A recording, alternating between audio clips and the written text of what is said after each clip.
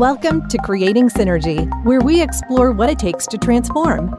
We are powered by Synergy IQ. Our mission is to help leaders create world-class businesses where people are safe, valued, inspired, and fulfilled. We can only do this with our amazing community. So thank you for listening. Hey there, Synergizers, and welcome back to another episode of the Creating Synergy podcast. My name is Daniel Franco, and today on the show, we have the inspiring Gatik Chajur. Gatik is the co-founder of the global and award-winning leadership development firm Transform Me. He's a passionate facilitator, coach, and keynote speaker with 20 years of training and coaching experience, and his own journey is a story worth listening to. Gatik is driven by his mission to transform 1 million lives, and his uniqueness lies in his innate ability to connect, spontaneously share, and be mindfully present and bring humor to learning. Gatik is not just a brilliant storyteller, but a highly sought-after storytelling coach for speakers, leaders, and marketers of the world in leading organizations such as Google, Adobe, EY, McKinsey, and many, many more. His expertise lies in the art of leadership development, coaching and mentoring, leadership team synergy, storytelling, and influencing without authority. A completely family-orientated man, Gatik enjoys spending his time with his beautiful daughters Keisha and Kyra and his wife Sandra.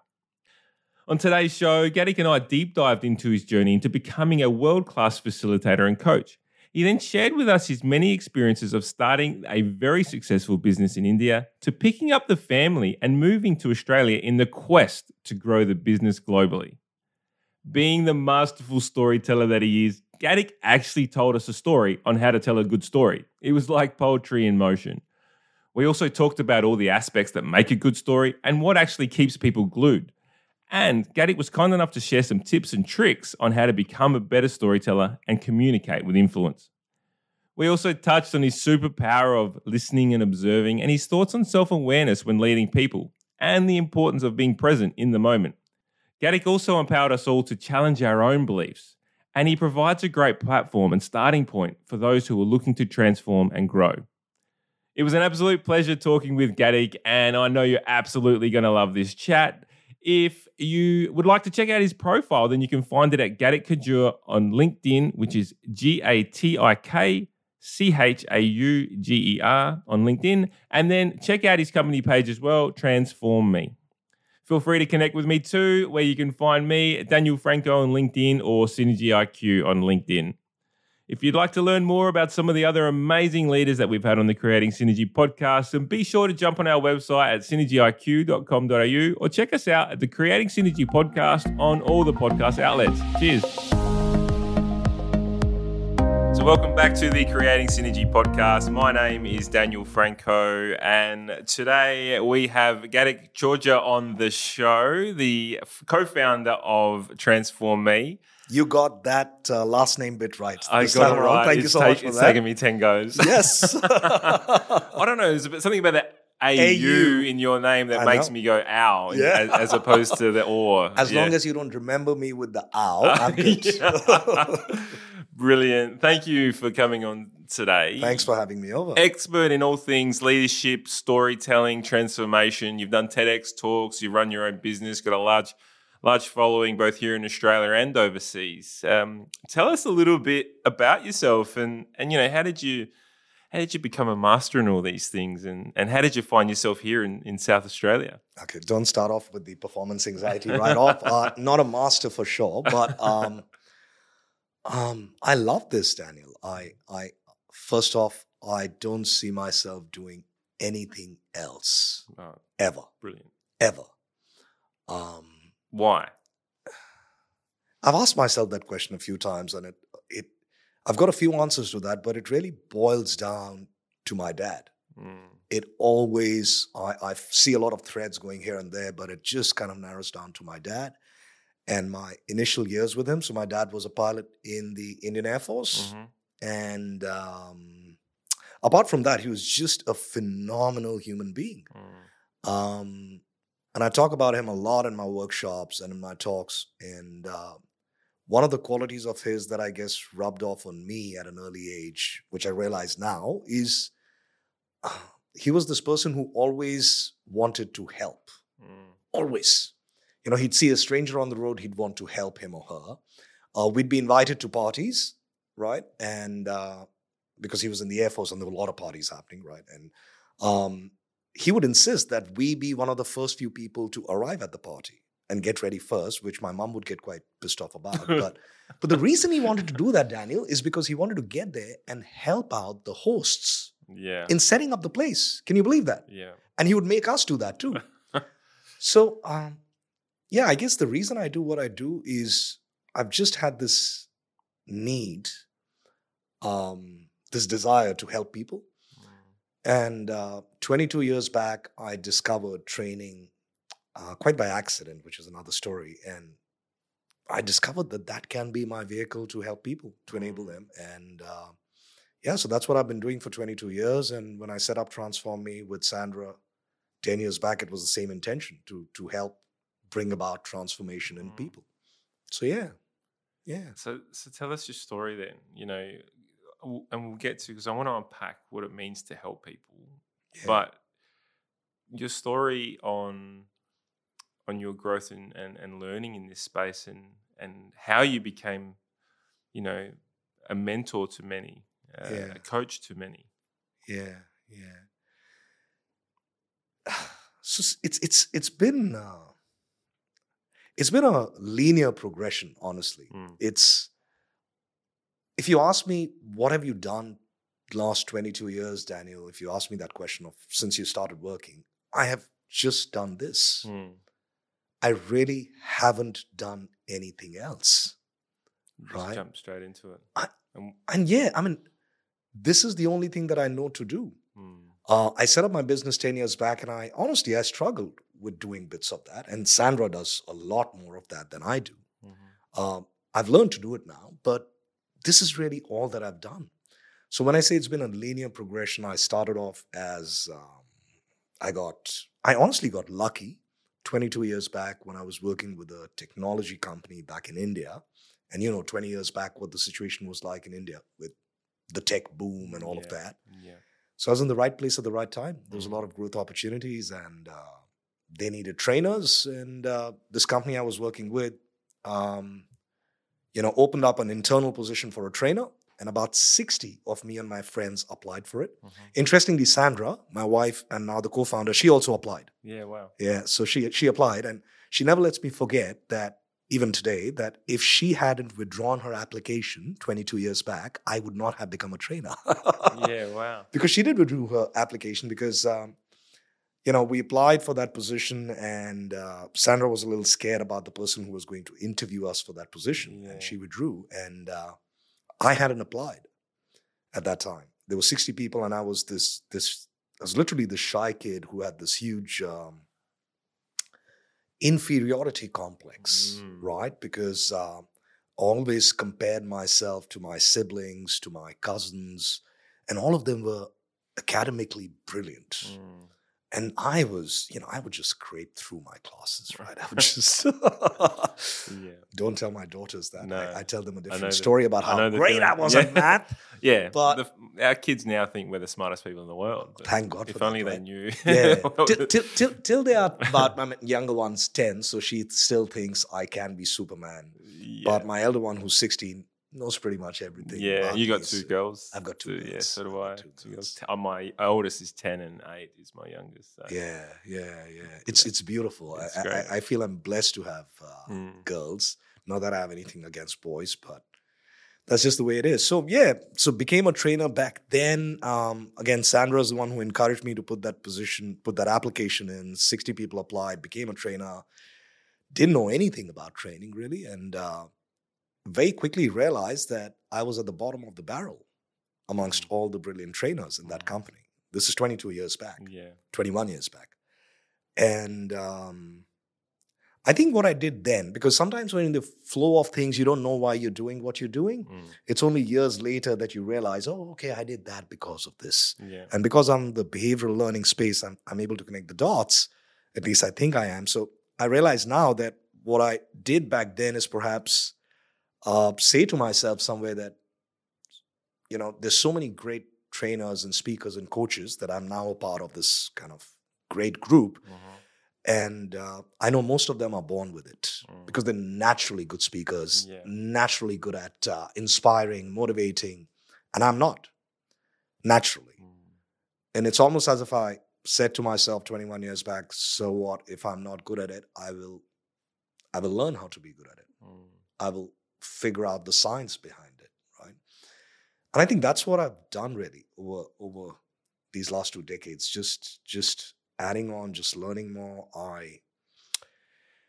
Many years of training later, I got into T Group, which is small group process work, learned Gestalt with Sandra, German form of psychotherapy, neuroscience, life coaching, bunch of stuff that helps me do what I do. Yeah, wow. So it's just been linear in that adding on to that constantly, every year doing something. Yeah. And the move to Australia, tell us about what brought that on.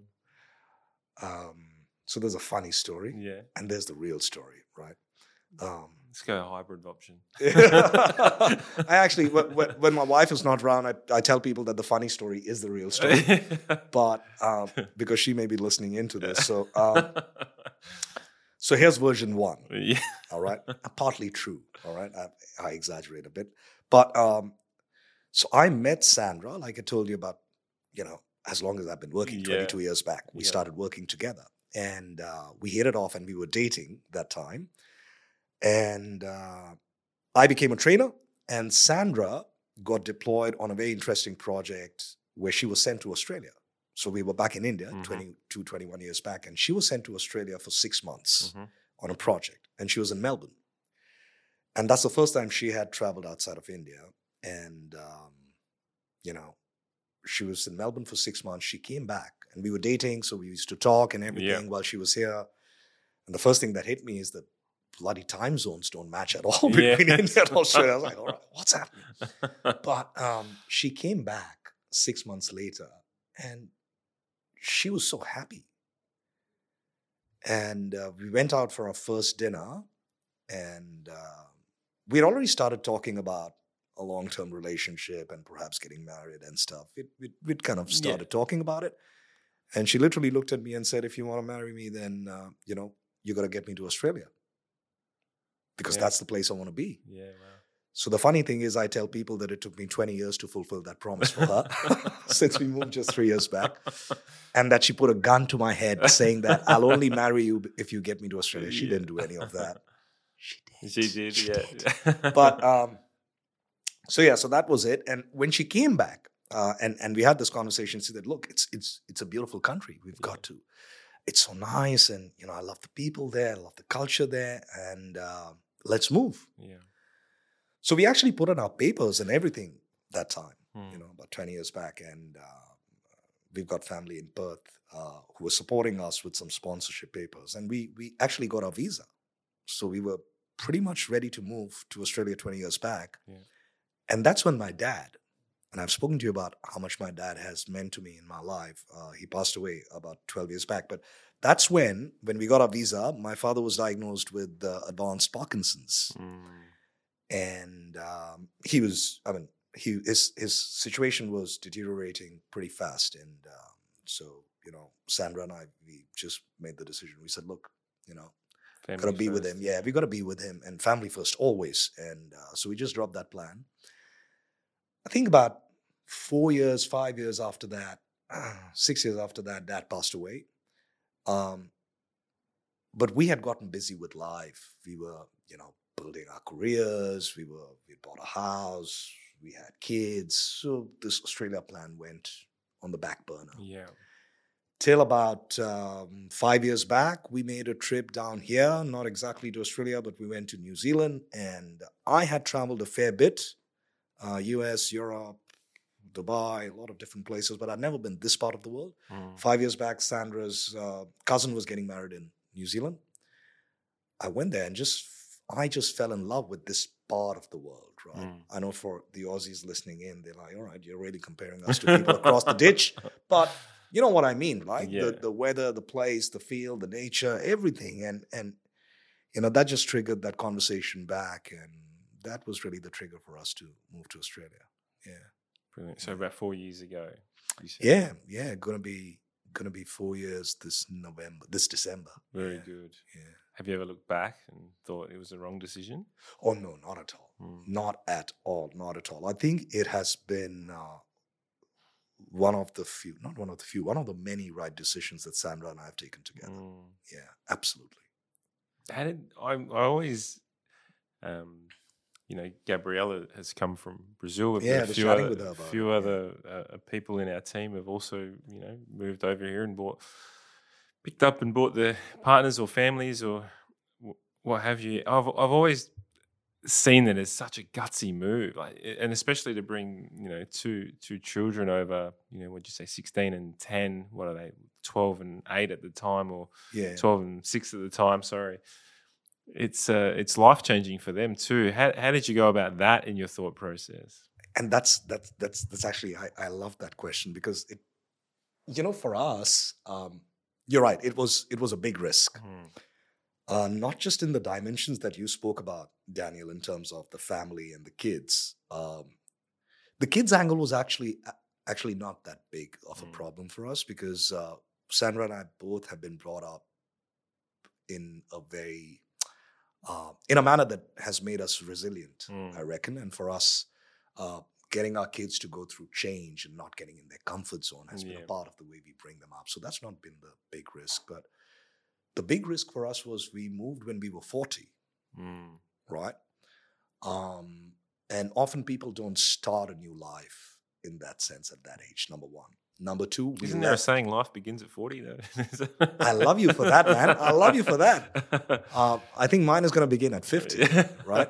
But I think the bigger thing for us is that Transform Me has been our shared passion, our shared mission for Sandra and me. And, Transform Me has grown beautifully. We have 150 clients globally, and we work with some of the best names in the world. And when we decided to move to Australia 4 years back, we'd been in business for about 6-7 years, and Transform Me was doing brilliant in India. It still is, but that time we were at the peak. And when we told people that, we want to move to Australia, they're like, what do you mean? What's going to happen to Transform Me? I said, nothing's going to happen to Transform Me. We've got a very capable team in India. We've got partners in India. They're going to continue. We're going to keep adding. I said, but you're going to move. What are you going to do in Australia? We said, we're going to be setting up Transform Me in Australia. They said, you've got to be kidding us. Your business has never looked better. And you want to leave that and you want to start the business again in a country which you have no idea about, which is Australia. I mean, if you said the US and stuff, I'd still understand because you work there and you understand that market and you're leaving this, it's not going to work.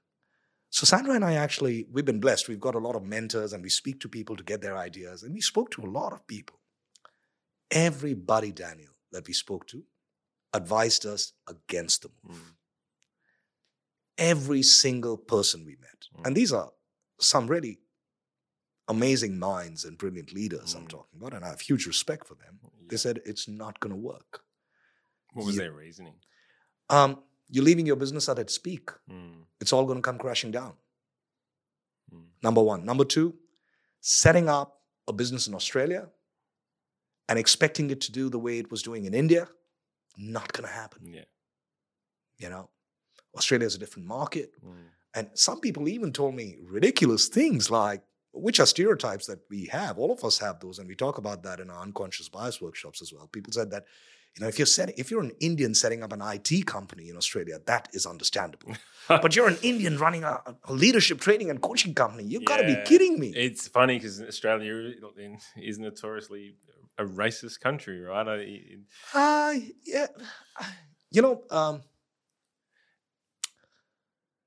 don't know how much you know about India, but the diversity in India is so huge, Daniel, that if I move from Delhi to Chennai, everything changes for me from north to south. From language to weather, to food, to the way we look, to the way we talk, to the way we live, to the clothes we wear, to the way we manage family. Everything changes. So for me, when I move from Delhi to Chennai, if I take a 3-hour flight for a workshop, it's not very different from going to another country. And what I mean by that is that Uh, Racism or bias, I won't even call it racism, I'd call it bias perhaps. Biases exist everywhere. I mean, I'd be lying if I said that we didn't have bias in India, where we talk about, you guys talk about Melbourne versus Sydney, right? We have the same thing happening with Delhi versus Mumbai, right? Yeah. And we call each other things which can be quite derogatory, right? Mhm. And I'm not going to say them in this podcast, right? Because, and there's name calling and this, but I guess that happens everywhere. Sure, maybe Australia has that too. But coming back to what I was saying, for us, the thing was we've always taken risks and always done what we believed is right. And when I say we, I mean Sandra and I. And when we set up Transforming, a lot of people gave us the same advice that it's not going to work, and yada, yada, yada. Well, we said, all right, we heard you, but we're going to do what we need to do. And we've got that belief. And look, we train and coach people about getting out of their comfort zone. Yeah. If we didn't do that then what's the point? That's right. We're living a lie. Well, you can't. There are other people's fears that it's their fear that they're putting onto you. Sometimes it's that, but I wouldn't just take that, because sometimes for some of them it was also their genuine care and concern about us. It wasn't just their fear. So they said it in the right intention, because they would have wanted the best for us, right? So they had a lot of care, love, concern for us when they said it. Because one of the advices that one of my leaders gave me once, and I love that and I hold that to my heart, was when you need to take a decision, speak to people. When you need to take a big decision, speak to people, get opinions, listen to everyone, but do what you need to do. Yeah. Right? Form your own opinion. Or yes, just it's helpful to get opinions from people, but don't let that, sometimes we let that overshadow that inner voice of ours, and there's so much value in that inner voice, that instinct, that gut. The gut feel. So I'm a huge believer in that as well. If I'm trying to make a decision, I'll ask 20 different people, and it'll be from all walks of life. People with super experience, people with not so much experience, but I know their gut, like they're strong at going with their gut, and all the above, and and you formulate your own. True. But you always end up where you kind of thought originally. I feel like, had this desire that you were going to move to Australia. You go ask 20 people, you come back, you still move to Australia. Like you kind of still, because your gut feeling is that's it. That's it. Yeah. That's it. And not just that. I mean, we moved, and within the first 3 months we had things started to work for us. So knock on wood. Well, you know the formula of business, right? What's that? You know the formula of business. Business is if to its absolute most basic, there's an element of hustle. Yeah. There's an element of marketing, there's sales, there's finance. The basic fundamentals, if you can pick that up, and you can almost make it work anywhere, right? Yeah, and I think if you've got a quality product. I agree. And I think the thing is, are you willing to, I think for me, the biggest lesson in that, Daniel, has been, are you willing to put yourself out of your own comfort zone with the intent to evolve and transform again and again and again? Can you do that? Well, growth is in the uncomfortable moments. 100% is. 100%. Your story is amazing, right? And the story of you moving to Australia and taking that punt. When did and the way you tell your story is like, I'm hanging off every word, which is brilliant. So, and I know you're an expert in storytelling. So I'm really interested in unpacking your thoughts around, because as you would work with a lot of leaders, we work with a lot of leaders. The people listening in are generally at that sort of leader level in business, who are looking to grow themselves personally and their development skills and behavioural skills. And I know for a fact that communication and influence is a critical aspect to leadership. I want to learn a little bit more about your approach to storytelling and communicating with influence. And I'd love to just unpack that world, if you don't mind. Yeah, no, of course. So what, in your opinion, makes a good story?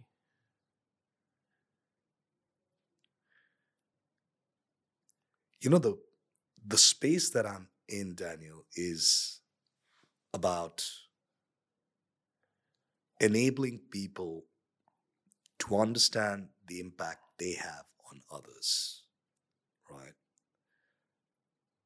And that's what leadership is. Mm-hmm. Storytelling is one of the vehicles to do that. Correct. Right. To understand the impact I could have on others in the way I could inspire them, engage with them, influence them. What is a good story? What makes a good story? What makes a good story? What's the fundamentals of a story? Yeah. And I kind of see a story as communicating with influence, right? When you tell a story, you want the person to feel something. You want them to be moved emotionally, or you want them to think about what you've just told them and take it away. And you want them to, you want them to bubble away in their inner psyche almost as this story, and we all know, we're big readers. Everyone, you read a great story, and that books and stories can affect you. And not to mention that stories over time have lasted through, being handed down from generation and generation. And so there's something in that. Yeah. What do you think, in your opinion, makes the fundamental characteristics of a story? So look, the storytelling work that I do, and I've coached hundreds and thousands of leaders and people globally on it, but the work that I do on storytelling, Daniel, is really around business storytelling. But it's a lot about personal narratives and getting that emotional anchor and motivating, inspiring, engaging. Let me explain it to you by sharing a short story, right? Maybe that's the best way to do it. Perfect. So on my birthday, on my first birthday that we celebrated here in Australia, my wife gifted to me the best gift ever. I always wanted to be a pilot because my dad was a pilot, but I got these glasses, so I couldn't. So she gifted me my first flying lesson, right? So we drove down and one of these airports, and I had the flying instructor, and he briefed me. It was a 1-hour briefing, and then we sat in a 2-seater plane. And the first time I'm about to be flying a plane, Daniel, I was super kicked about it, right? Yeah. I even wore my Tom Cruise kind aviators, trying to look the part and all of that. I had the Maverick jacket on. Oh, yes. I wish I had something like that with all the patches. I'm looking forward to that movie, by the way. It's coming out soon. Yeah, so we get in the plane, and he obviously has the yoke, and he's told me all the controls, and he takes off. And when we're in the middle of the air, he hands me the control. He said, "You've got control." I said, "I've got control." And he hands me over the yoke. And he told me, bank left and bank left, bank right, and you pull back, it goes up, down, it goes down. It was super easy, right? And I got a little cocky and a little overconfident. I was like, wow, this is fun. This is so simple. But he let me do that for 5 minutes, and then when it was time to land, he said, "All right, I've got control," and he took controls and he landed the plane. And I thought to myself that I did a brilliant job, right? So I step out of the plane, and I've got that smug look on my face, and I look at the pilot, and in my mind I'm thinking, my dad was a pilot, so I'm born to do this. It's in my genes. It's in my genes, right? I'm better than others. Yeah. So I look at him and I say, so how did I do? And he goes, "You did well." I said, "Okay." So I look at him and I actually ask this question, silly me. I look at him and I go, "So how long do you think it's going to take me, boss, to learn how to fly a plane?" He said the same, 30 hours for the basic and then 60 hours. So yeah, no, I get that. That's the standard. But how long do you think it would take me? There's a bit of a head wobble over there. So he looked at me and he said, "Son, it's going to take you about the same time that it takes anybody else. But let me tell you, it's hell of a lot different and difficult. You're going to take a lot longer to learn how to land a plane than you're going to learn how to fly a plane. What you did there for 5 minutes is not flying a plane. Yeah. Landing the plane is the most critical thing. It's the art. And the reason I share that is because in storytelling, it's never about the story. It is actually never about the story. It's about how you land the story at the key message. That's what makes a good story. When I coach people who say that they're naturally good storytellers, and some of them are, what they're often doing is pub storytelling. Pub storytelling is fulfilling their desire to tell a story. I want to inspire you. I want to tell you this. I want to be a good speaker. And they will tell a story for the sake of telling a story, which is entertaining. Yeah. Perhaps. But the point is, does it land at the key message? Because when you've got to inspire and influence people as a leader, you got to know what your key message is. You got to know where you want to land that plane. Because if you're just flying the plane in circles and not landing it anywhere, that's pub storytelling. You're just talking in circles, rambling away to glory, and people are looking at you and saying, what the hell is this person talking about? So to me, what makes a great story is learning how to land the story at the key message. So my workshops, the work that we do, me and my team, we focus a lot of emphasis on getting the key message right, which means knowing your runway before you even take off. So yeah. You landed that pretty well. Thank you. Thank you. If we're to unpack your story then, right, about the pilot. Yeah. You start off, your descriptions are so clear. I can see the moment in my head. So for me, there is some element to the story that has to be quality, right? Because you could have just said, I just jumped in the plane and learned to fly. But you gave the backstory. And something that I've always wanted to do. This is, my wife bought it for me. I was so excited. My dad's a pilot. Like, there's so much in that that I think is the skill set, right? Then you added a little bit of humor into the story about, how did I do? And then the landing and then you have, and so, like, you've built it to this point and then you've just there was this beautiful smooth landing at the end. And so where does that skill come from? And is that a learned skill? And do you, so if you were giving advice to a leader who was about to give a strategy session to his team, like how would you say to prepare in your storytelling, or even just communication, if you just want to call it that, to your team in a moment? Yeah, so you've asked me a couple of questions. Let me attempt to share my views on that. So number one, it's a learned skill, Daniel. If you listen to my TED Talk also, I talk about how I was this shy, unsure, underconfident kid who was petrified of public speaking. So storytelling does not come naturally to me. I've learned it. I've learned the science of it, which is why I reckon I'm able to coach people on the science of it, because there is a method to it. You're right. There are 8 elements of telling a good story, right? And the work that I do is based on the 2 pillars of storytelling, which is what I call telling the right story and telling the story right. Yeah. What you're talking about is telling the story right. How do you deliver that story? How do you insert that visual? How do you get the characters' names? How do you add that humor and stuff like that? So yeah, there are elements, there are characteristics to stories, absolutely. And for anybody listening to this who may want to use a story in your next talk or conversation or meeting or presentation, couple of things I would perhaps say. Number one, get clarity on your key message first. What do you want to land on, right? I was once coaching somebody who said that, my key message is I want to tell people that 40% of advertising spend is happening digitally, and therefore you must too. I'm like, that's too transactional. So here's the other tip. The key message should not be transactional. Because the transactional stuff you're going to talk about later, your story that lands at the key message, that bit has got to be inspiring. It's got to be an emotional anchor to it.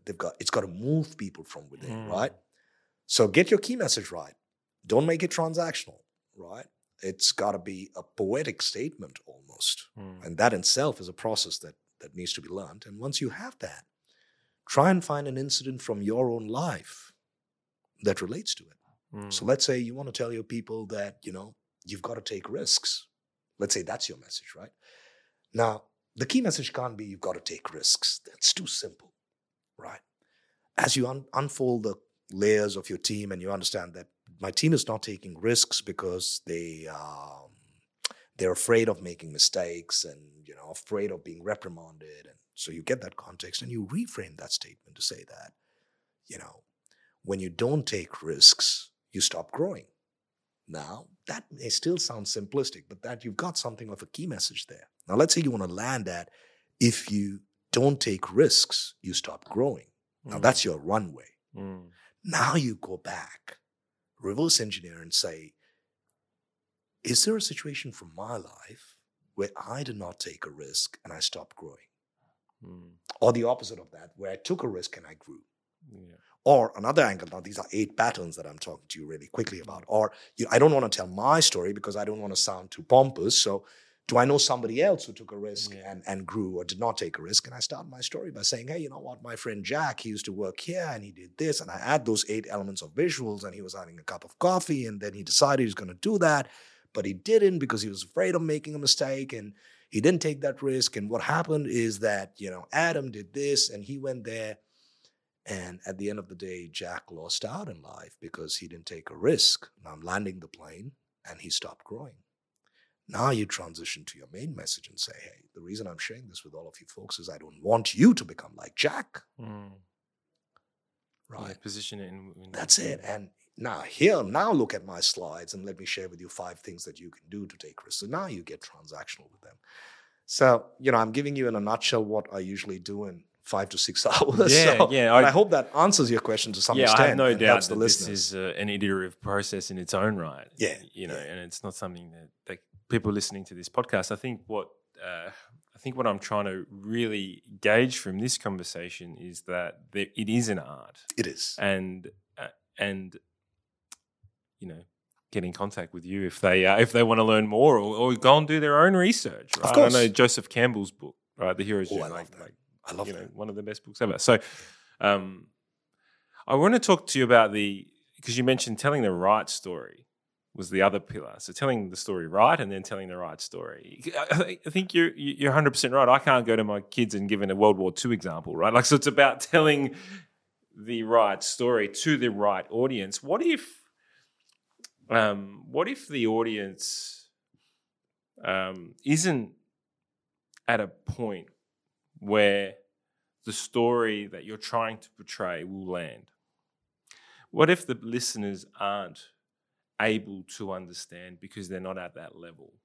Do you change the narrative of the story? Or do you pick a different story with the same message? Do you have to have 3 as backup? Do you know what I mean? That you would use based on the level of audience that you're speaking to. So if you're speaking to a psychologist, it's one story. If you're speaking to a group of kids, it's a different story. Yeah. But essentially the same message? No, absolutely right. Look, Daniel, I'm going to start off by saying this, that, and I get this question a lot. I'm going to start off by saying that everybody likes a story. And I know this is going to be a controversial statement because I'm sure there are people listening to this who are going, no, but there's some people who are just left-brain and analytical who just want that data and they're not going to want stories. They're right. But they're also wrong because even analytical people like analytical stories. Yeah. So the first thing to know is that everybody likes stories. And there's enough and more research that's done. In fact, Carnegie Mellon did a research in 2007 talking about how stories influence people 114% more than data. Yes, wow. That's a big, big, big number, right? But so what that means is you kind of answered the question. The story's got to be relevant to the audience. And when a story doesn't land, it is never... I never say that, the listeners were not ready for the story. No. The storyteller, did not make the story relevant for that listener. A story can be 30 seconds, a story can be 30 minutes. A story can have a lot of emotion, a story can have no emotion. A story can have a lot of data, a story can have no data. Yeah. So telling the right story is about relevance, but it's also about 8 patterns that I have learned by researching the works of a gentleman called Stephen Denning, who's considered to be the world's foremost thought leader in the space of narrative intelligence. Stephen Denning. Great. We'll put that in the show notes. There's a brilliant book of his called A Leader's Guide to Storytelling. It's a biggish, slightly more academic book, but it's pretty good. Yeah. And a lot of research that he's done about the 8 patterns. And I've taken inspiration from that in the way we look at the way stories are told or the different kinds of stories. Yeah. Can you give us a quick rundown on those patterns, or will it be too long to deep dive into? No, I could, and this is all Stephen Denning's work. I have to give him credit for that. So, for example, there's a pattern called the Who Am I pattern. Yeah. Right? The Who Am I pattern is about how do you introduce yourself using a story. Let's say you're a leader, you're meeting up a new stakeholder for lunch, right? Or you're meeting up your team. Very often, many of us introduce ourselves by simply rattling off our resume, right? But can I use a story to introduce myself? So that's who am I? Then there's a pattern called sharing knowledge. How do you share knowledge through a story? Those are usually stories of failure. Then there's a pattern called springboard story, which I really love, which is about inspiring people by events that have happened in the past with you or with somebody else. There's a pattern to tame the grapevine. There's a pattern to foster collaboration. There's a pattern to transmit values. What am I missing? There's a pattern to lead people into the future, which is what I call the just imagine stories. So I think I shared 6 or 7 out of those 8. Yeah. Brilliant. Yeah. I want to dive into every single one of those. I'm going to go read that book, I think. We talked about the listener and the audience on the other side. There's a gentleman who you and I are quite close with. His name's Connor O'Rourke. And he said some nice words about you. He's gonna love that we plugged him in. So if he's listening, I can bet you there's a big smile on his face right now. So I can see him. I can see him right now. I can see him as well in the mind's eye. He never leaves. So he's been on our podcast. So okay. And we spoke a lot about sales, and in sales, like storytelling is, paramount to being able to influence people, right? Yeah, but sales is so much more than storytelling, and Correct. Connor is certainly an expert at that. He absolutely is. Sure. Check out that podcast if you want to. So he wrote me a text because I flicked him a text this morning. So I got Gaddick coming on the show. Yeah, throw some questions at me. I always like to get some outsider questions in. But he wrote this. He wrote, Gaddick listens in such an impressive way, and it makes you feel as if you've known him forever. He appears to see around corners interpersonally with people, right? And that's a skill set. The ability to tell a story is one skill set, but the ability to listen is another. And Connor said that's one of your greatest strengths. I'd love to know more about that. I mean, I run a podcast. It's my job to listen. But it's something that it's taken me time to learn. right. And I'd love to know your thoughts on it. And you may not have even thought much about it. No, I have. You have, honestly, excellent. and I think that's a very sharp observation by Connor, and beautiful for him to say that. These are what I call my 2 polarities. And it's taken me a while to accept these 2 polarities in myself because my biggest driver of the work that I do, the transformation work, the personal transformation, leadership transformation, team transformation work that I do has really been about this one line that I'm going to share, which is about helping people understand how their behaviors impact others. That's the underpinning driver. Helping people understand how their behaviors impact others and getting them to make changes so that they can create a more positive and a better impact on others. And that's why we do a lot of this deep transformational work, which is what I call labs, which is what we've created as labs in Transform Me. And a lot of it has to do with psychodrama, Gestalt, not just listening, Daniel, but observing. So 22 years, not 22 years, because that we got into about 12, 14 years back. 12, 14 years of practicing these methodologies of learning, T-group, Gestalt, process work and stuff, is really about when you're with somebody, learning to suspend everything else and be 100% mindfully present in receiving that person. And receiving that person is not just listening. Receiving that person is listening is also a lot of observing. Looking at how their body is shifting, what's happening, how they're feeling, what's likely going on. Have I done something to create that? What's happening now? And just being absolutely aware of what's happening there while you're being absolutely aware of what's happening inside. And that's the work that I really enjoy. That's the work that I really enjoy. And that's a lot of work that we do at Transform Me. And that's that deep transformational work. And storytelling is this really exciting, sexy. All right, let's get our message across. But there's some cross connection. So these are the two polarities. So for me, it's not just listening. It's listening, receiving, observing. And I really enjoy that. And our work actually depends on it. So, yeah. Is it an acquired learning to, because it's what I'm hearing is emotional intelligence, It's the ability to be able to read the room. It is. Understand the situation. Yeah. Is that an acquired, or is it something that you think you're born naturally with? Oh, it's such a good question. I think there's some people who are definitely more tuned to themselves. It is emotional intelligence in many ways, but it's a bit more than that as well. But I feel some people are more tuned into themselves, have a high level of awareness of why they do what they do and how their behaviors are impacting others. Most of us can learn it. Many of us can learn it. We can become aware of it. And that's the stage that most people get to. And I often find myself using this quote with my team or with my clients and say, self-awareness without action leads to frustration. Yeah.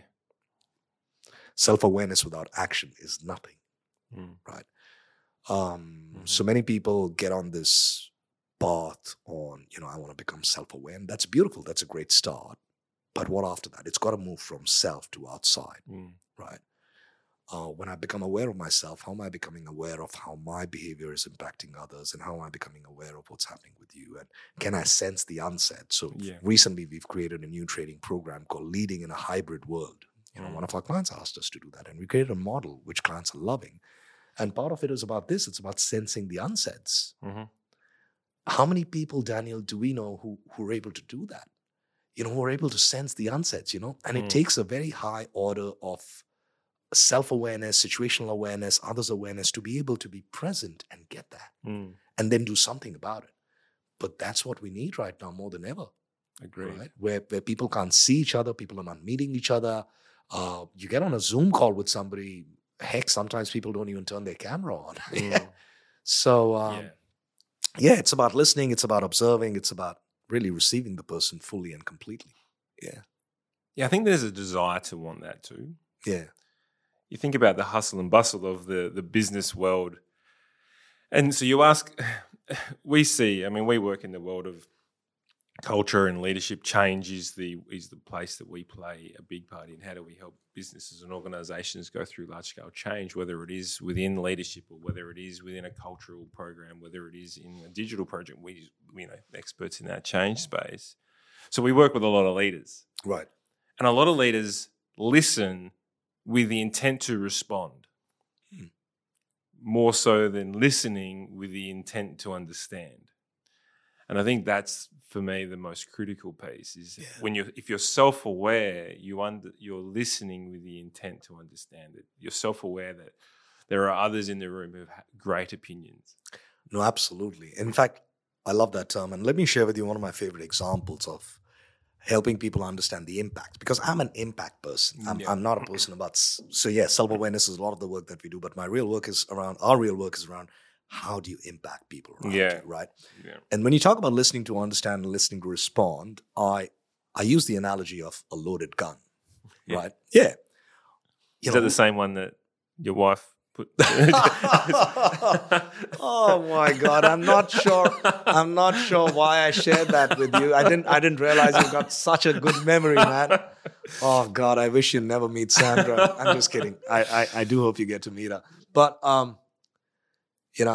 very often as leaders, as people, as individuals, we're so hardwired and we're often like loaded guns, right? And I use this example when I'm in a workshop talking about this listening to understand, listening to respond. And I'm sharing this because listeners may be able to get a perspective on this. So imagine you're at work and you've had a terrible day at work. Just imagine, right? You've had a terrible day. Everything that had to go wrong has gone wrong. Your boss, your supervisor screamed at you. Your client is upset with you. Your best team member is quitting. You missed a critical deadline. There's an escalation. It's just been one of those shitty days, right? I'm sorry, can I use that word? You can. Okay, great. Absolutely. So it's just been one of those really terrible days. And, the day ends and you're really looking forward to getting back home, right? So you sit in your car and you're still thinking about work, and you start driving home. And now you're in this mode. You're saying, all right, I'm getting home. I've got to switch off work. I've got to start thinking about home. All right, what are we going to do for dinner? What's going to be happening? All right, my son Adam's home. My son Adam is 5 years old. I'm going to spend some time with Adam. So you're thinking this when you're driving. I'm going to have myself a nice glass of wine. I'm going to spend some time with my kid. What is Adam going to be doing now? It's 5 o'clock. Oh, I hope he's done his math homework. He didn't do it last time. And the teacher spoke to me about it because his math is not good. Yeah, he's got to finish that. He's got his NAPLAN test coming up. Oh, did he do it? It's 5:15. Oh, I better check with him if he's done his math homework, because math is really critical. Now, this is all I'm thinking, right? Math is really critical for him. Oh, okay. No, but I bet he's not doing it. He's playing Minecraft. I know he's playing Minecraft. I've got to tell that boy, I've got to be a better parent. I've got to put some direction. And you're thinking all of this, all self-talk, right? So you get home, so you're a loaded gun. Yeah. Because you've got all of this, you know exactly what you want to say to your son, right? You walk in, he's on Minecraft. Yeah, and you walk in, whatever your son is doing, regardless of that, you walk in, you put your bag down, you put your phone away, and your son comes running to you, right? Hugs your legs, right? And say, hey, Dad, you know what? I had the best day in school ever. I did this, and we went for a race, and you're kind of ruffling his hair and saying, yeah. Said, we did a race, and I came second in the race, and then we did this, then we did that. And you say, yeah. And the moment he stops to take a breath, you say these words. Yeah. Okay, by the way, did you do your math homework? And you have lost it. Yeah. You have killed that moment. Because you missed being present with your child in that moment when your child told you that they've come second in a race. Yeah. You just missed that moment because you were just waiting for an opportunity to say what you'd already decided you're going to say. And therefore, you're absolutely not present. Now, imagine the impact of that behavior on that person. Now, take it away from your child to your coworkers, to your colleagues, to your spouse, to your partners, right? So that's really the impact of not being present in a conversation, really. Yeah. It's picking on the small things that don't matter, really, isn't it? Absolutely, yeah. So in that, we've talked about storytelling, we've talked about self-awareness, we've talked about listening. But in that, I'm hearing the story that we tell ourselves, right? Like, we make up scenarios in our head. Why do we do that? Why do, on that drive home, why are we telling ourselves stories that almost they don't exist? It's based on assumptions and it's based on previous experiences. How do we learn to live more in the moment? So on that drive home, our mind's a blank canvas. Yeah. And that's the purpose of life, isn't it? To figure that out. It's a big question. Yeah, it's a big question. But, I learned this technique, and it was one of the triggers for me and Sandra to start Transform Me 10 years back.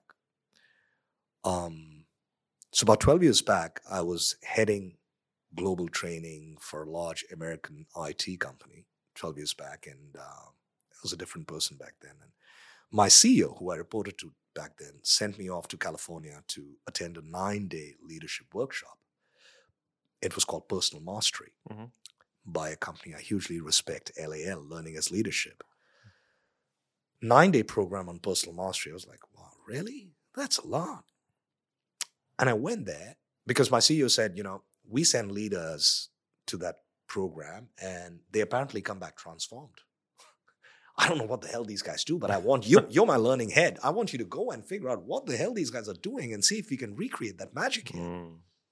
I said, all right, I'm your guy. I'll do it, And those were the times where, I had started a lot of ego had started creeping into my little head, and I had gotten a few promotions and stuff had happened, and I thought that, I know leadership, I know personal mastery. So I went with this huge chip on my shoulder, and within the first 2-3 days, all the chips were broken. I was there for 9 days, Daniel. We were 70 people in a room from different parts of the world, from CEOs to social workers, and a huge bunch of people, 70 people. And there were 15 coaches. So first of all, I was not familiar with this format. 70 people in one room, 15 coaches. I was used to 20 people in one room and one trainer, and the trainer's got a slideshow. Yeah. There was no slideshow. There were 20 video cameras like these all around the room. Everybody's sitting, and there are 15 coaches. And there's conversations, and there's challenges, and there's conversations, and they're challenging you. They're calling you out. And you're speaking up, and you're breaking down. And then you speak and you break down, and you speak and you break down. And then after a point of time, you don't speak, you're just breaking down. Because you're just discovering so much about yourself that you never knew or you never went to, right? So it was a deeply transformational process. And in that process, I learned as a recipient, it transformed me. I quit smoking. I was a smoker for 15 years of my life. Day 3, I just quit smoking like that. Day 5, I quit alcohol. I just quit alcohol. I started alcohol again when I moved to Australia, by the way. I was like, all right, I've got to do some wines here. But Aussies will do that too. Yeah, but it's very different, right? Because now I just have that occasional drink, maybe once in a while. But the point is that quitting smoking, quitting alcohol, starting to run, big decisions in my life. And I came back and I spoke to my CEO and I said, you know what, I'm quitting. I'm going to build this leadership academy, but we're going to quit. And because I've just figured out what I want to do for the rest of my life. So that was actually the trigger for Transform Me. But the point I'm making is that I learned one of the techniques I learned there, in addition to CBT, which you're perhaps familiar with, cognitive behavior therapy. I learned principles of REBT, rational emotive behavior therapy, by Dr. Albert Ellis. And I experienced that, and I got so curious about it that I went deeper into it. I got enrolled in some courses on T Group to understand that human psychology. And the question around why do we have these beliefs, right? Rational emotive behavior therapies, it really boils down to the rational and irrational beliefs that we all hold and how they keep playing up, and the fact that many of us don't know how to challenge them because we've never been taught, right? And I personally believe that needs to start coming up in the educational system as well. So we do all of this because of so many beliefs sitting in our head, which are sometimes so irrational, but we just don't know how to challenge them. So when we do the work that we do, we get people to start challenging some of those beliefs like we've done for ourselves, because that's what transformation is about. Yeah. How do you challenge those beliefs that you've been holding for 20 years without any basis and form new, more flexible, more empowering beliefs? So, yeah. How do we? I know that everyone's on a different journey. Yeah. Everyone's at different points. But where is a common start point for people who are looking to transform? Yeah. There's no short answer to this.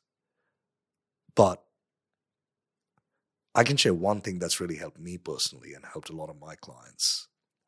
And it's from a book called Shameless Happiness by Will Ross. Shameless Happiness. Isn't that a beautiful title? Brilliant. Yeah. Shameless Happiness by Will Ross. And the book is based on REBT, Rational Emotive Behavior Therapy, like I spoke to you about. And it's an ebook, by the way. So any of the readers, listeners listening in, you can just type it on. It's a free PDF download. Just about 20 pages, and it's really good. What he talks about is to begin to challenge your beliefs and have more empowering beliefs and be more happier and so on and so forth. What's the start point is what you asked me, Daniel. And the start point is one word: acceptance, right?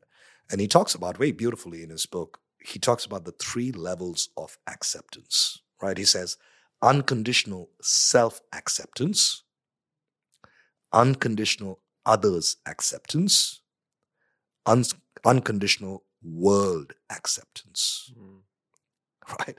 Powerful. Now, for example, in each of these, there are 3 statements or 3 beliefs that you've got to start inserting. Because what's a belief? It's basically a statement that you've written in your brain Mm-hmm. with a permanent marker. Mm-hmm.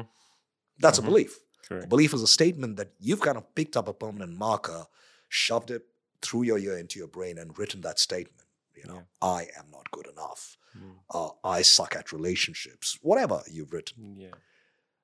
So these 3 levels of acceptances are new beliefs that you form, or that you start telling, new stories that you're telling yourself. Mm. Right? It's really that. For example, in unconditional, I don't remember all of them by heart, but in unconditional self-acceptance, one of the 3 statements that you've got to say to yourself, that you've got to tell the story is, and it's a statement, it goes something like this.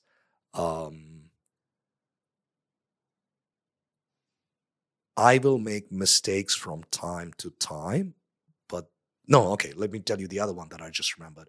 It says that I am as good and as bad as anybody else in this world, and I accept myself for who I am, right? So that's one. Unconditional others acceptance, the one that I love the most, which I struggled to and still struggle to, is that people are going to mistreat me from time to time and break my trust from time to time, and that is life. Right? And I struggle with that even today, right? And unconditional world acceptance is, again, something about, just accepting things. So to me, a good start point is to start reframing. Reframing. Because Self-language, isn't it? yeah, because, I use this analogy to tell people that, a belief is a statement that you've written in your brain with a permanent marker, and you can't erase it. You can only replace it. So if you want to let go of something, you'll get something else in, and you got to keep reminding yourself of that. So yeah, and it's a bunch of other things that you need to do, but it is certainly possible. Yeah. Yeah. Can you iterate it instead of erase it? I suppose it's just improving the belief. Yeah. When I say improving, you have more knowledge, you have Yeah. more experience, therefore your beliefs changes slightly. Yeah. No, sorry, is that a question you're asking me? What's that? Is that so? You said you can't erase it, Yeah. but you can iterate it. You can, of Yeah. course. And that's my way of just using an analogy to help people understand that if you've identified a belief of yours that's holding you back, that's the first step, first Yeah. of all. Many of us are not even aware of a belief that's holding us back, right? Once you get aware of the belief, people are struggling with, okay, how do I get rid of this belief? How do I get rid of this? And I ask them to ask themselves this question, that what would you rather believe? Ask yourself that. Yeah. What would you rather want to write in your head? And can you then have rituals and processes to remind and iterate that for yourself? Yeah. Whew. Powerful stuff. We went a little deep there. That's good. No, let's come back up the rabbit hole slightly. Let's do And that. we talk about leadership in this space then, Yeah. right? Because, again, we talk about storytelling, listening, self-awareness. The ability to lead in itself is a tough gig, right? Because majority of it is working on yourself and then working on the ability to seek outcomes and hold people accountable and all the above. What is your thoughts on what is the most challenging thing towards leaders today? Or let me rephrase that. What is your thoughts on the most challenging aspects of leadership that leaders face today? Loneliness, Mm. which drives everything else, Yeah. and a lot of it. Loneliness, It does. not having the right advisors, not having the right mentors, coaches, not having enough people that you can speak to, or thinking all of the above. It's one of the biggest challenges of leadership. The belief that I'm out here alone and I need to solve for this by myself, and that pressure that we put on ourselves. And by the way, make no mistake in saying all of this, I am struggling as a leader in many realms of my own leadership on a daily basis, right? And I'm experimenting, I'm taking risks, I'm succeeding, I'm failing. All of that is happening, right? But because of the process that I go through, for me, it's, and the number of people that I've spoken to and coached, I think it's really about wanting to solve for everything, wanting to do everything. I speak to leaders and they're saying, I don't have the time, and it's just too much pressure, and I really can't change at this point of time. And there's so much of that resistance that's coming from that sense of being by yourself, right? So that to me is one big one. Again, I think it's a story that you tell yourself, right? I had a profound moment not long ago within my own business. We're growing at quite a rapid rate, which is exciting. Awesome. And things are going well, and the podcast is going well, and all the above, right? But my mindset still hasn't caught up from 4 years ago when we set up the business. It's like Daniel does everything. There's no one else to do it. I just have to do everything. And I've got my business partner Michelle, so it's Daniel and Michelle do everything. This is how we get it done, right? And now all of a sudden we've got some really amazing people in certain skill sets which are far superior than mine. But yet there's this element of me thinking I still have to do everything. And it was we're sitting in the other room probably a couple of weeks back, and talking strategy, some high level conversation, and I almost started freaking out, thinking like, how are we going to get all this done? Like, there's so much, who's going to be doing this? Yeah, like it was all in my. It's a good plan. Yeah, who's doing it? Yeah. And it was the anxiety creeping in is like, this is a lot to do. How. And then it wasn't until everyone in the room just sat back like, Dan, we're here. Yeah. We're here for you. Like, we're here to help you. Like, this is, and it was like, it just knocked me for six, but in a really good way. It was like, yeah, yes, you're right. Right. And you're probably better doing it than me. Yeah. I'm not, and so I put this story in myself that I was lonely and, and I was the one that had to do it all. And it was just take the blinkers off almost. Absolutely. And so I understand the loneliness piece because there's this element that you don't want to share too much. You don't want to get too emotional. You don't want to become too vulnerable. You don't, all these sort of things which then go, well, I've actually then got no one to speak to. Yeah. So how do you combat that as a leader? I know you are, and I know we are huge fans of Brené Brown and the work that she's done and the work that she does. For me and for us, Daniel, the key is to help leaders to become more authentic about who they are, right? So I'll try to connect the dots here. What does that loneliness do? So we're looking at loneliness from a position of sadness, perhaps, but loneliness also leads to a sense of ego. And that's what I want to talk about, because leaders feeling that they have to do it by themselves, and I'm in it alone, and I'm doing this, and that's where the ego starts creeping in. That's where it starts becoming that I. Right? That's number one. Yeah. And when it starts becoming that I go back to that one statement I said, my driver, how does my behavior impact others? That starts changing. Then I'm a leader who's operating a lot from that I, and I'm not aware of how my behavior is impacting the people around me, right? And I start creating that culture, right? And that's when it starts getting kind of messy for many leaders. But the key really is helping leaders become more authentic in the way they think of themselves and the way they operate and the way they behave and the way they have conversations. So asking for help, for example, such a beautiful thing, asking for help. Often when I'm coaching, I ask people, I said, when is the last time you asked somebody for help as a leader, authentically? When is that? And help is not, hey, I need this report done by tomorrow. No. You know what I mean, right? I know. And when I ask this question, I often draw a blank from many leaders' faces, right? So you don't, right? So when is the last time you had a neck down conversation with your people? So when we do our labs, we talk about neck up conversations and neck down conversations. And you know what that means, right? Neck up conversations is all transactional, all cognitive. Neck down is really connecting, truly connecting. Mm. How often did you do that? How often did you ask people for feedback on you? Mm. What do you mean? I get feedback. I say, yeah, you get feedback, but you ask for it, right? You don't. Have you walked up to a team member and say, hey, I want to have a chat with you. Sit down. I'm trying to do this. I'm trying to improve, right? Can you tell me how you're experiencing me? Have you ever done that, right? So these are aspects, and you rightly said it's about, building that muscle of authenticity and vulnerability and seeing that vulnerability as a strength. It's about seeking rather than getting. Mm.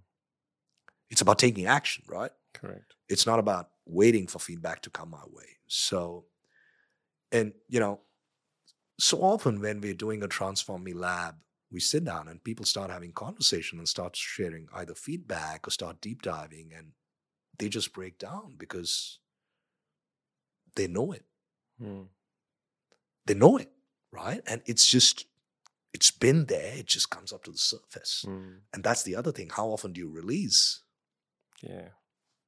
Right? So everyone needs a release valve. Absolutely. So it's a bunch of those things, really, Daniel. Right.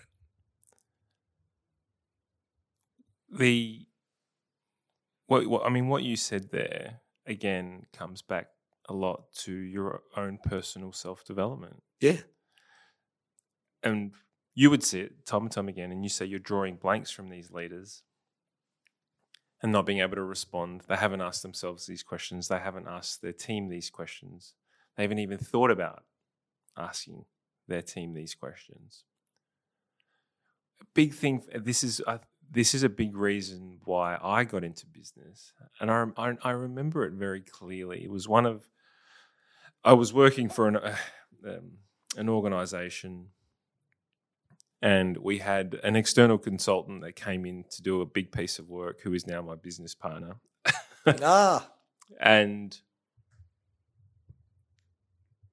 I remember when we were having our first conversations, my frustration was the lack of desire for leaders to want to improve themselves so that they could lead people. Yeah.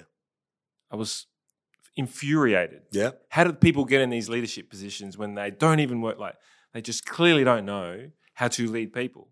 What? Just because they're technically great. And I think that, for me, it struck a big chord, because I consider myself a generalist, more so than a specialist, right? And so I was really frustrated, thinking, I can get shit done. I can make things move. I can bring people on for a journey. These people are so caught up in themselves. And I was really sort of outspoken about it. So I guess the question I'm asking you here is, how do we help people who are in leadership roles, who have been promoted because they're technically great at their role, or they've fallen into a leadership position because there's no one else around, or they've served the most years, or whatever it might be? How do we help them understand that they are now leading people and need to understand self first? It's like, when you're in the airplane's going down, put this on the gas mask, put the oxygen mask. I hope they don't put the gas mask on. Yeah. Put the oxygen mask on their face first, right?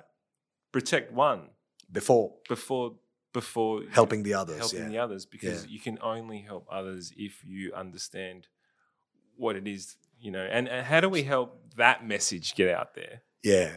I think that's a question that we've struggled with as well, and that's a question that I think many of us focus on.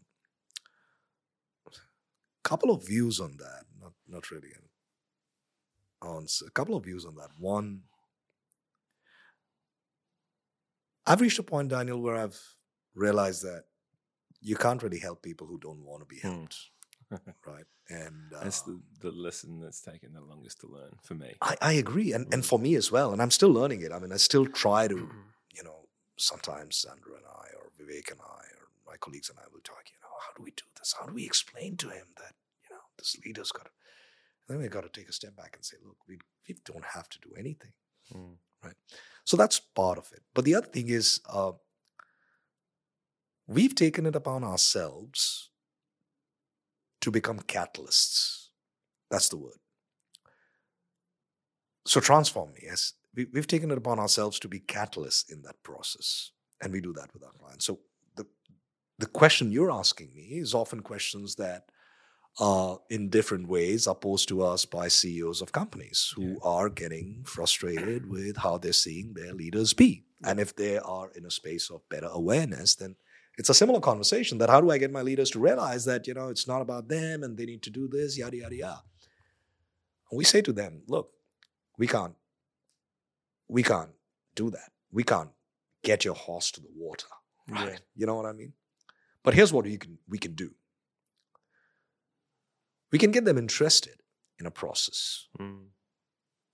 We can get them together and we can show them the mirror. And we can shake them up. We can do that. We can show them the mirror, we can shake them up, and we can do it in a sensitive manner. Because that's our skill. That's the process that we follow. So we can show them the mirror, we can shake them up, and we can do that with sensitivity. What that means is we can take them through a process of a lab where you get them in. Don't tell them much about what's happening. We'll take it from there. It's about the here and now experience, helping them see how their behavior is impacting others and how they are coming across, and really show them the mirror and shake them up. But we'll do it gently. Or if you tell us, we will not do it gently, which means we will do our diagnostics and we'll get a sense of how ready your team is to go deep, to be challenged. And if we feel they're not, we'll be quite gentle. If we feel they are, we'll push.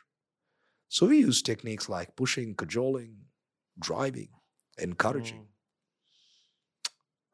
infuriating, to get people's real selves out and then put it up on a plate for them to explore and say, all right, what do you want to do about this?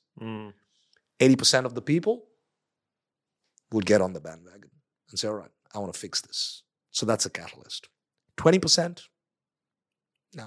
They're not ready. And that's fine. And that's fine. That's what they choose for themselves. The seed's been planted, though.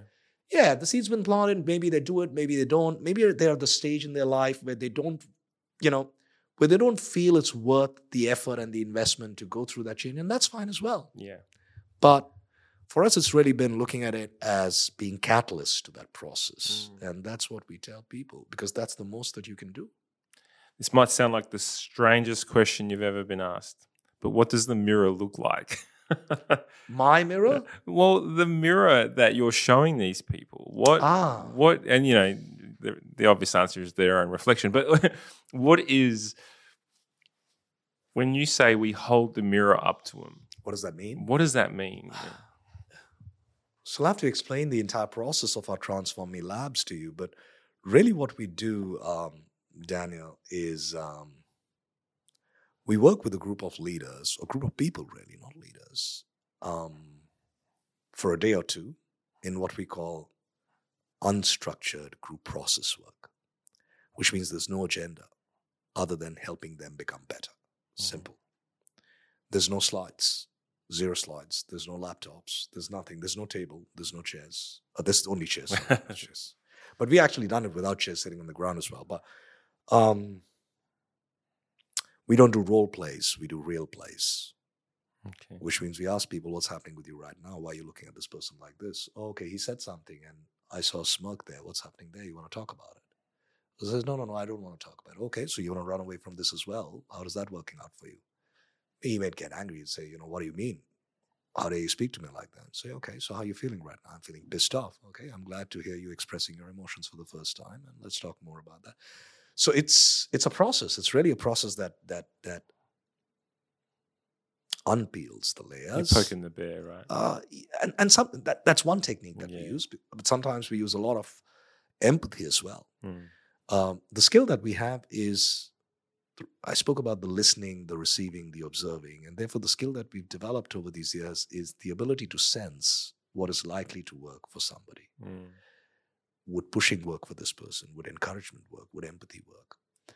And then using that and leveraging that, using the strength of the group and getting them to express, getting them to experiment. And once they've got to a place where they've said that, oh, okay, yeah, I struggle with my anger, let's experiment. Who are you feeling angry with right now? Here and now, for real, no role plays. Yeah, I'm feeling upset with Joe there. All right. Let's facilitate that conversation. It's very, very real. And sometimes when we tell our clients about this, they say, that sounds like a ticking time bomb kind of a thing. I'm like, no, not at all.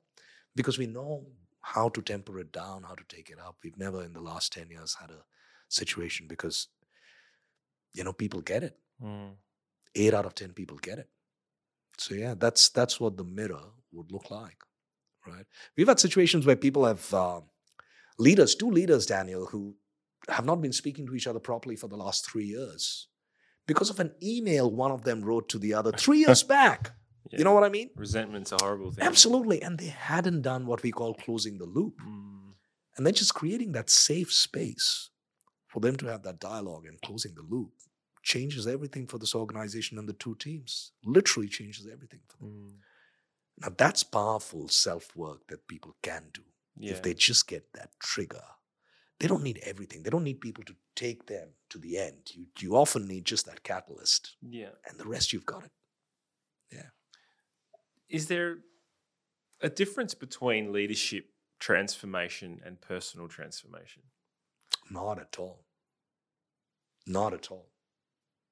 In my view, there's no difference at all. One leads to the other, one feeds from the other. Every person is a leader. You're not a leader by a title, first of all. So everybody's a leader. And everything starts from yourself. We call ourselves transform me, not transform you, because it's all from within. So personal transformation is even storytelling is about personal. It's about the stories you tell yourself. I have this quote that I say that the stories you tell yourself are the stories that stop you from telling the stories you must. Yeah. So even there, it's about personal transformation. So absolutely the same. What does transformation mean to you? So if you're going through working with a group of leaders, you're working with a team, you're doing your own self-work, whatever it might be, is transformation this big, huge light bulb moment? Or is it an iterative process? Because and rightly so, when people think of transformation, they think of the caterpillar turned butterfly, right? Like it's this beautiful movement and change that is so elegant. But what's going on in that cocoon is not so elegant, right? And I think that's the question I'm asking is, can you be transformed over time, or is it these light bulb moments? Like when you went to the coaching course and the 9-day course and you came away different. Is that what people search for? So I'm going to share my take on this, right? And evolution is a slow process over a period of time, the impact of which is felt very differently. Right? So we all evolve, right? And transformation for me is about the impact that gets created, right? Evolution is about progression. Yeah. Transformation is really about the impact on yourself, on people around you, right? So it's definitely larger to my mind. But it doesn't need to be larger in the way it's done. I'm sure you've heard of or read Atomic Habits. Yeah. Lovely book, right? Great concept. I've read part of it. Sandra swears by it. And those habits, those rituals, those tiny shifts can lead to big transformation as well. So transformation, the word transform literally means altering shape. That's what it literally means, right? Altering shape. And for us, transformation is about altering the shape of your cognitive, emotive being, right? So we all know about neuroplasticity. We can change the way we are wired and, our brain functions, the way we behave. That's transformation. Somebody who's afraid, petrified of public speaking, and suddenly goes up and makes a good talk, not suddenly, over a period of time is able to make a great talk. That's transformation.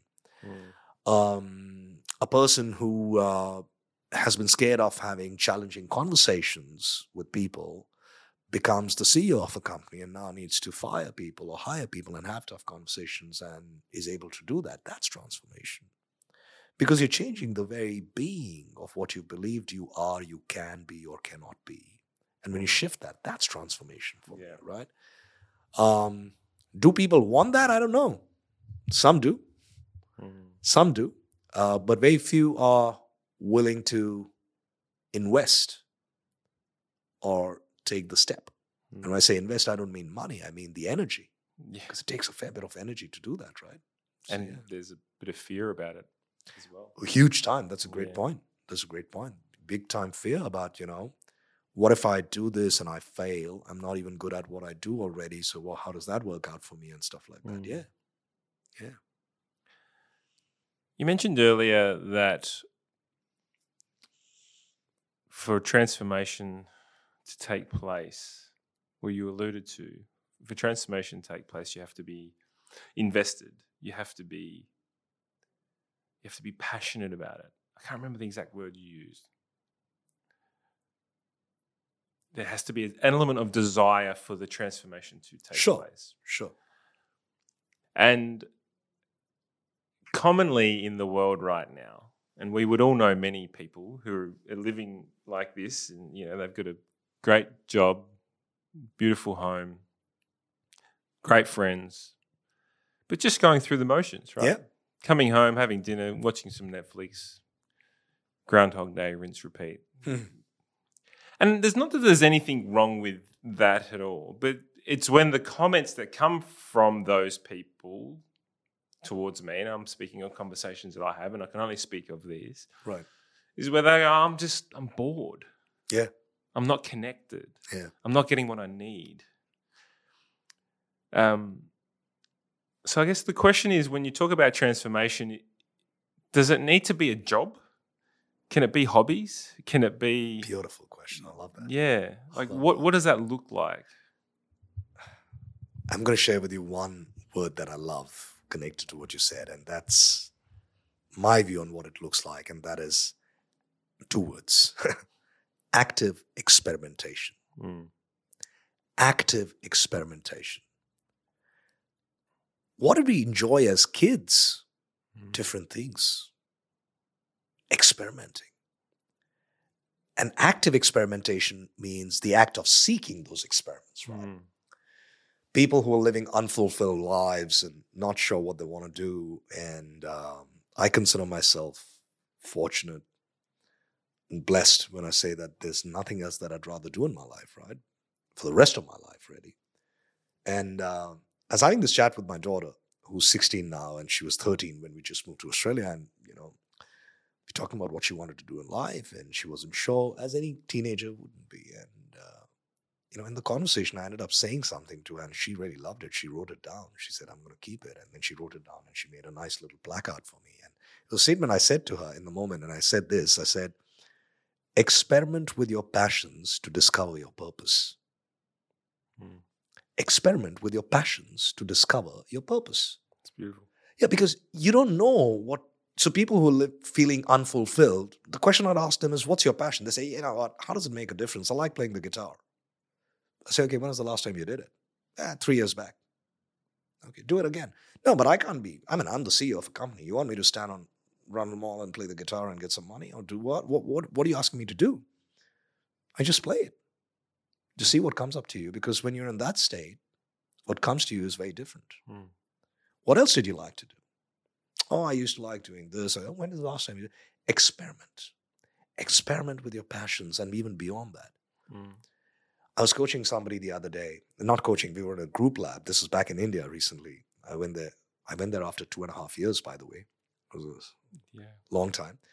And this lady recently promoted into a vice president level or something. And in the lab, she's talking about, the people I was friends with were my colleagues, and now I've become a vice president. So they're not my friends anymore. And the people who are vice presidents are not my friends. So I'm just feeling so lonely because I don't have any friends. And I asked her this question. I said, when is the last time you made a new friend? 35 years old. She said, in college. I said, wow. When is the last time you made a friend? Right? So experiment, active experimentation. So for people who are looking for purpose, looking for more fulfillment, experiment with your passions. That's a good start. And then experiment with other things. Yeah. So that's the key, I reckon. Look, I'm case in point for that, right? I'll run a podcast. That's so true, actually. Yeah. That is so true, man. I run a business and a podcast. You're right. The podcast, Awesome. The podcast for me was really... Actually, this is a great example. Yeah. You're right. Was asking the question, what do I love doing? And I love learning. I love talking. I love sharing experiences. The only thing missing from this conversation is maybe a glass of wine. But... What? I thought you're getting something here. Okay. And so I started experimenting with it. Yeah. You know, I went out and bought all the equipment and it sat on the shelf and I didn't do anything. And it wasn't until we hired Gabriella as part of the team that we said, hey, Gabs, can you look into this for us? And she set it all up. Beautiful. Right. And there's an element of me that goes, I could have done that myself and whatnot, and, I shouldn't have to rely on someone else. But I think the point is that just the action of buying it started the process, right? True. Just went out and bought. And if you listen back, the first episodes are horrible. From my interview style, the topic of conversations, my approach to it, I feel like I've grown in time, and you learn along the way. And so when people say, I'm going to go back to listen to the first, no, don't listen to the first, listen to the last ones. And how long has it been for you? I think we've done, 70 or 80 episodes now. So it's been about 2 years that we've been running this now, which is, so it's got some legs, which is really great. Yeah.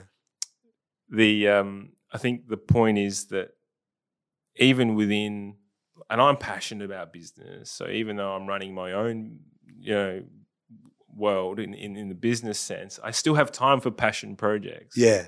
And in fact, it's actually complemented the business so beautifully. Yeah. Because we're connecting with great people and we're learning and we're working together and we're building networks. And you're having fun and while having doing fun it. with it. Yeah. So no, that's beautiful. That's beautiful, man. Good on you. I'm just conscious of time. I just want to know what and before we jump into the quick fire questions, one last question. Like what does transform me, like your business transform me? What makes that world, what makes your heart sing about the world, that work that you're doing?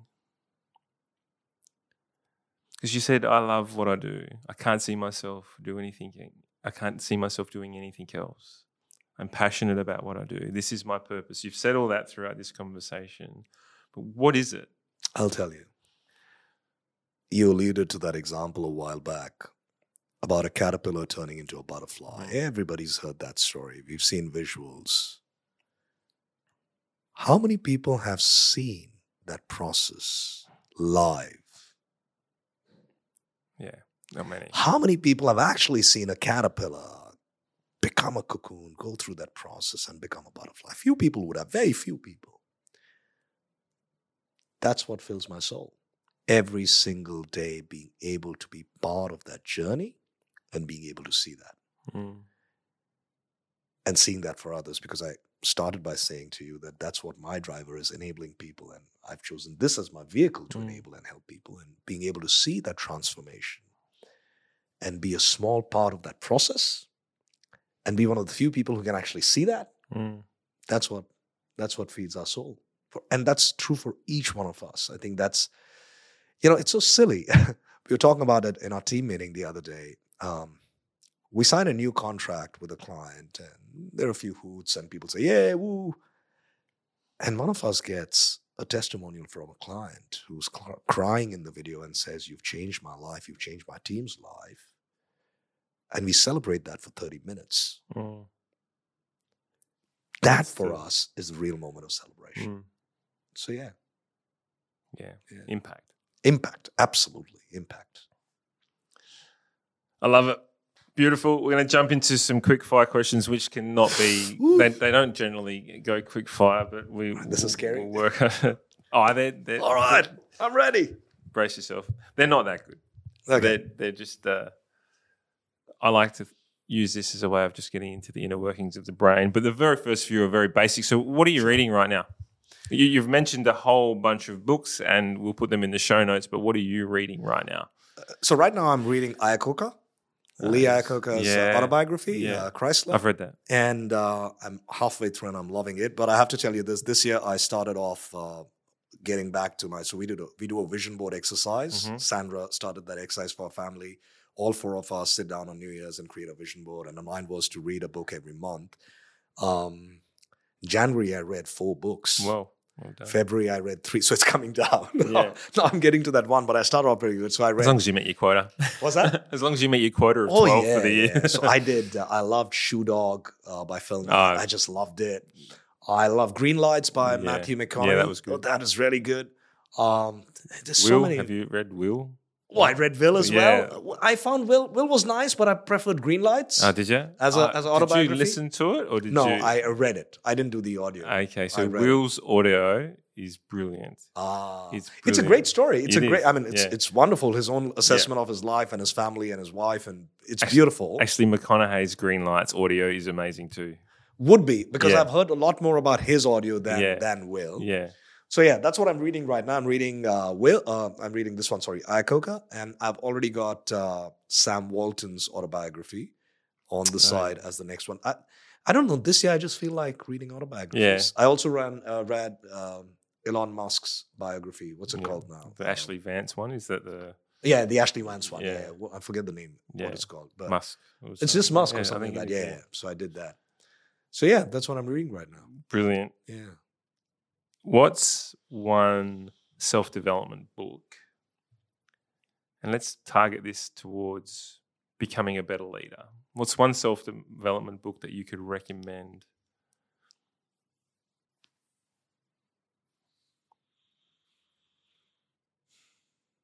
One name comes instantly to mind, but it's an old book, 7 Habits of Highly Effective People. The classic. It's just so easy to implement. It's just so easy to implement those 7 habits, and the impact that they can create for you can be phenomenal. Especially the circle of influence and circle of concern. For me, that's really powerful. So I'd say that one. That's my go-to. Yeah. Habit 6? What's that? Habit 6? I see that right there. Absolutely. Yeah. Absolutely. So, I'm a big 7 Habits fan. I think it's the book that really was fundamental in my own growth. Yeah. And personal development. And like we alluded to before, the putting the mask on yourself first, right? Yeah. And while you were talking, I just realized even Good to Great from Collins, that was great. Yeah. That is brilliant. And obviously Simon Sinek, Start with the Why. So these would be maybe the 3 top ones for me. Yeah. Beautiful. Do you listen to any other podcasts or anything? Is it other than this one, obviously? I don't actually. No, I don't. Okay. But I want to get onto it. Yeah, there's some really great ones out there. Yeah. I'll recommend a few later. Sure. We topped it. You said you're a Brené Brown fan, and we talked about this earlier, but I'll ask it again. What's one lesson that has taken you the longest to learn? So earlier we said I can never change people when it's my need to change people. Yeah, that's right. That's what we need to. I can never change people when it's my need to change people. And I think it's not taken longer. I think I'm still learning that. I don't think I've completely crossed that bridge. I still get into that mode sometimes. But I think that's the one. Is it because you can see the forest from the trees and you just want what's best for these people? And I want you to hurry up and get there. I think so. You said it right. I think that's what it is. I think it's about this belief, right? And our mission is that we believe that everybody's got it in them to be the best versions of themselves. And when you can see that, and when you see that others can't see that, I get frustrated sometimes. I just want to move the wall out of your way. But I've worked a fair bit on it, so it's a lesson that I've learned. But it's one that I'm still grappling with. Yeah. I hear you. If you could invite 3 people to dinner. And we're going to assume that Sandra and your kids are already there. So 3 people to dinner, who would they be? Together? Yeah. I'd love to have my dad. Yeah, but not with Elon Musk. That would be a weird combination, right? It might be. But, it might make a good story, though. It won't make a good dinner story, right? Or maybe it would. Yeah. Because, I don't know. So, yeah. No, I won't answer it together. I'll say 3 people I'd love to have dinner with separately. Dad. Yeah. Musk. Yeah. Just these 2, actually. Just these 2 that I'd really like to have a conversation over dinner with. Yeah. Musk is he's on my list as well. Is he? Just Yeah. He's eccentric and Yeah. strange but just doing things that are changing. Impact. Yeah. When you talk about him, yeah. It's just amazing. And if you and you've obviously read about his backstory as a child, and that's transformation. That's beautiful. So yeah. What's some of the best advice you've ever received? I think I shared that with you. It's definitely this one. I keep reminding myself, when you want to take a decision, listen to everybody, but do your shit. Yeah. Do what your heart tells you. Just listen to your inner voice more than you listen to the outer voices. Yeah. Yeah. Here. If you had a time machine, where would you go? Back to the Future is one of my favorite movies, by the way. Same. That's why I asked that question. I would love to relive my teenage years. Yeah. I would love to relive my teenage years. I'd love to relive the 90s. Yeah. Yeah. I'd love to relive that music and that time. And yeah. I'm sorry, I'm not coming up with a great, I'm going to change the world kind of a thing. No, but I'd love to relive. I'd love to relive my own childhood. Yeah. So Connor asked me when I asked him. Oh shit! Well, I'm thinking this could make its way into the quick questions because it was actually quite. I thought it was a great question. So, if your house is on fire, and your family and your kids and your pets are all safe outside, what's the one thing you would run back inside for? Easy. My dad's photograph. Yeah. Easy. Yeah. Absolutely. Yeah. Nothing else. Yeah. Yeah. That's a good question. I think I'm gonna add that one. It's actually a good question. Yeah, it is. Yeah, it is a good question. Yeah. Yeah. Thanks, Connor. If you had one superhero power, what would it be?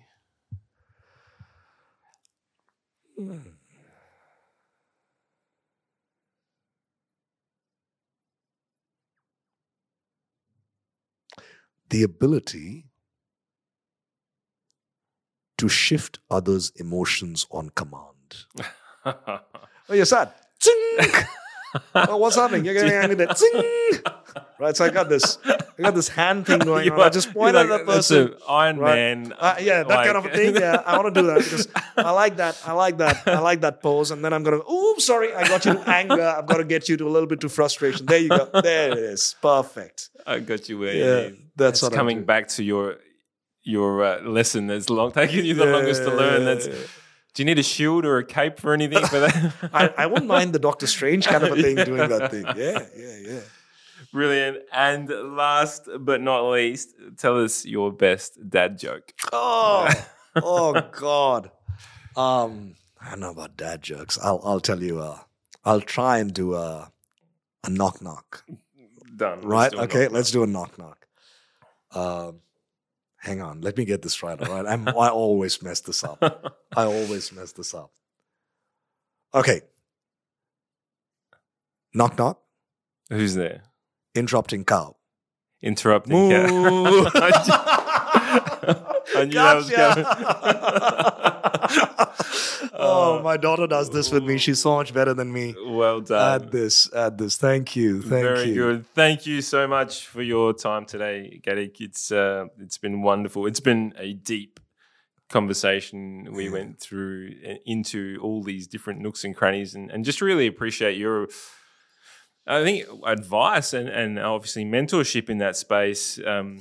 You are making an impact in people's lives and something you should be very proud of. And your story is great, and your ability to tell a story is profound. Something who knows a little bit about storytelling, I kind of break up the way you go about it, and I love it. And I'm still not there yet, and it's something that maybe I could pick your brain about moving forward. 100%. Well. Happy to help. Where can we find you? Where can people get in contact with you?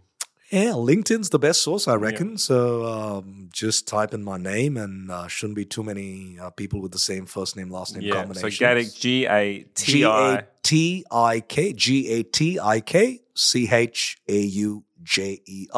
Beautiful. Yeah. And the business is Transform Me. Check them out. They're doing some wonderful things. I know you got your YouTube page and a few hits on there as well. So check it out. And if you want to get in touch, reach out to Gatik. But other than that, thanks again, and we'll catch you next time. Thanks so much for having me over. No worries. See you guys. Thanks for listening to the podcast all. You can check out the show notes if there was anything of interest to you and find out more about us at synergyiq.com.au. I am going to ask, though, if you did like the podcast, it would absolutely mean the world to me if you could subscribe, rate, and review. And if you didn't like it, that's all right too. There's no need to do anything. Take care, guys. All the best. Thank you once again for joining us here at Creating Synergy. It's been great spending this time with you. Please jump onto the Synergy IQ Facebook and LinkedIn page, where the discussion continues after the show. Join our mailing list so you'll know what's happening next at synergyiq.com.au. And of course, don't forget to subscribe to this podcast. And if you really enjoyed it, please share it with your friends.